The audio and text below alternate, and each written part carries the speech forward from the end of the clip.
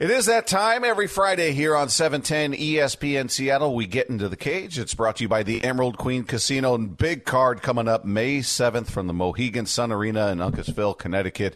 Bellator 258. I can't wait to see it. It's going to stack card, absolutely stack card. And we get a chance to speak to a man who's going to be in one of the fights I think most people are interested to see. We're talking about Derek, the Barbaric Anderson. Derek, how are you, man? I'm doing good, brother. Can't wait to get in there. Yeah, tell me about that. I mean, you're somebody. A lot of people during the pandemic did not fight at all, and have been out of the cage for quite some time. You fought back in November. It was your only fight in 2020, but you did get in there. You got some time. You picked up another win in November. Is that? I mean, even with just one fight in a year, did that feel like, man, I was inactive. I need to be more active. How did that feel to get in there? No, it's good to get in there, man. You know, I mean, it came about at the right time for me. I actually. With the COVID and stuff like that, we were shutting everything down. But also before that, I had been matched up with MVP previously, and I had an injury, and that took a long time to recover.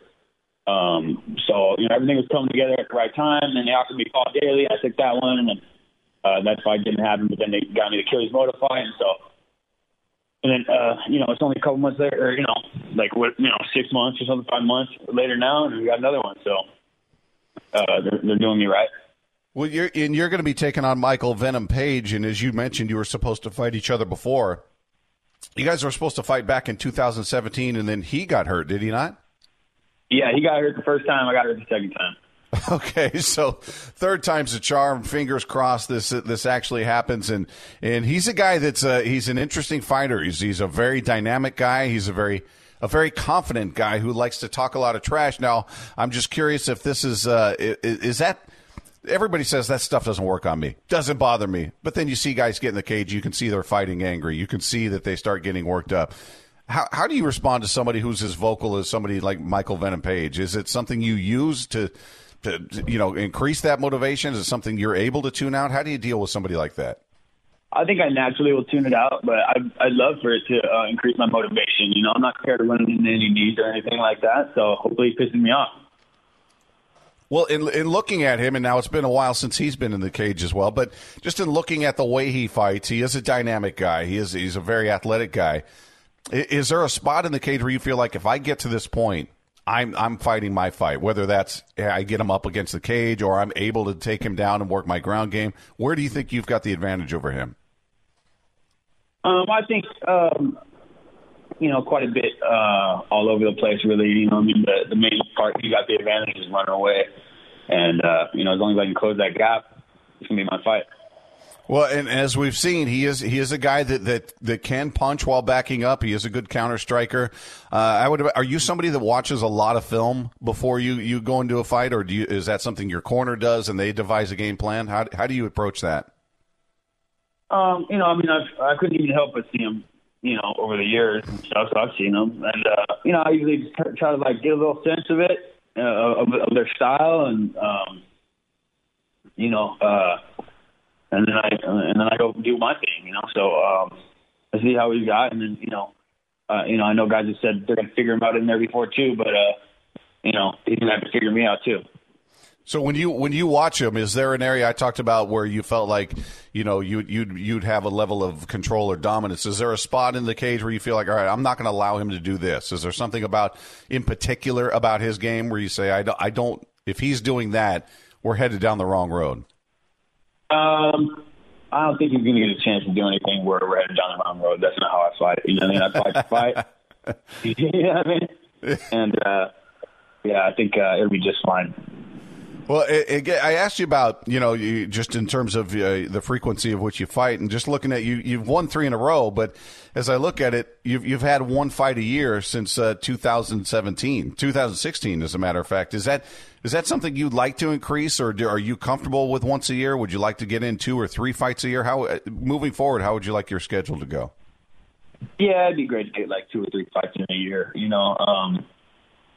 I'm doing okay right now, so it's I ain't got no complaints, but I'm just trying to do the best for myself, and I got a future to think about, so I need to make some money. I need a gold belt, and I'm good to go, man. So Well, it sounds like you've got now. Do you set markers for yourself? You got some fighters who say, "I don't want to fight past this age, whatever age that is in their mind," or "I want this many fights and then I'm done," or "As soon as I win a title, I'm done." You got different markers for different people.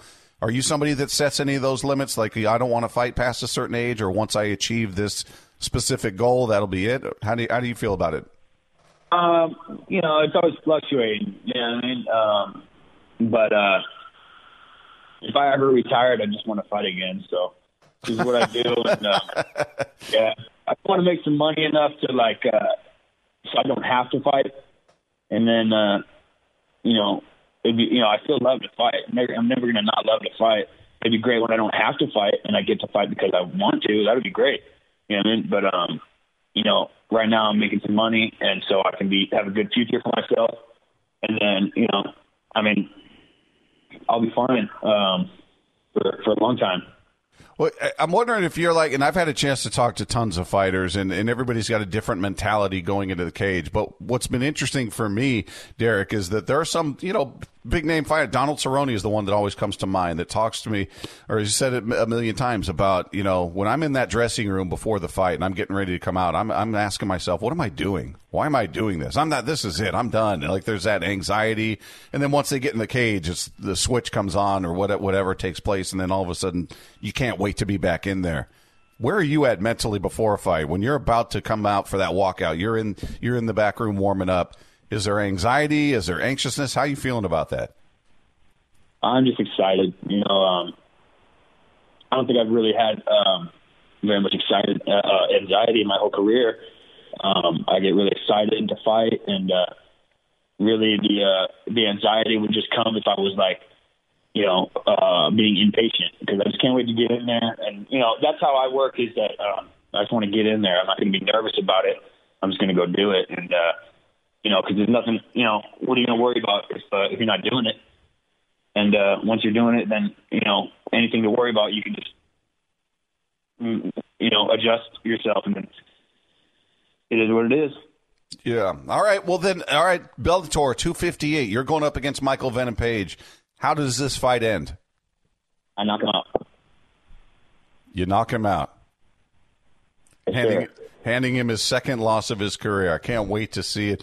Derek the Barbaric Anderson going up against Michael Venom Page May 7th. It'll be on Showtime, Bellator 258. Can't wait. Stack card. Derek, really, really cool to talk to you. Appreciate you taking a few minutes with us. Best of luck to you, and hope to talk to you again down the future. Thanks, brother.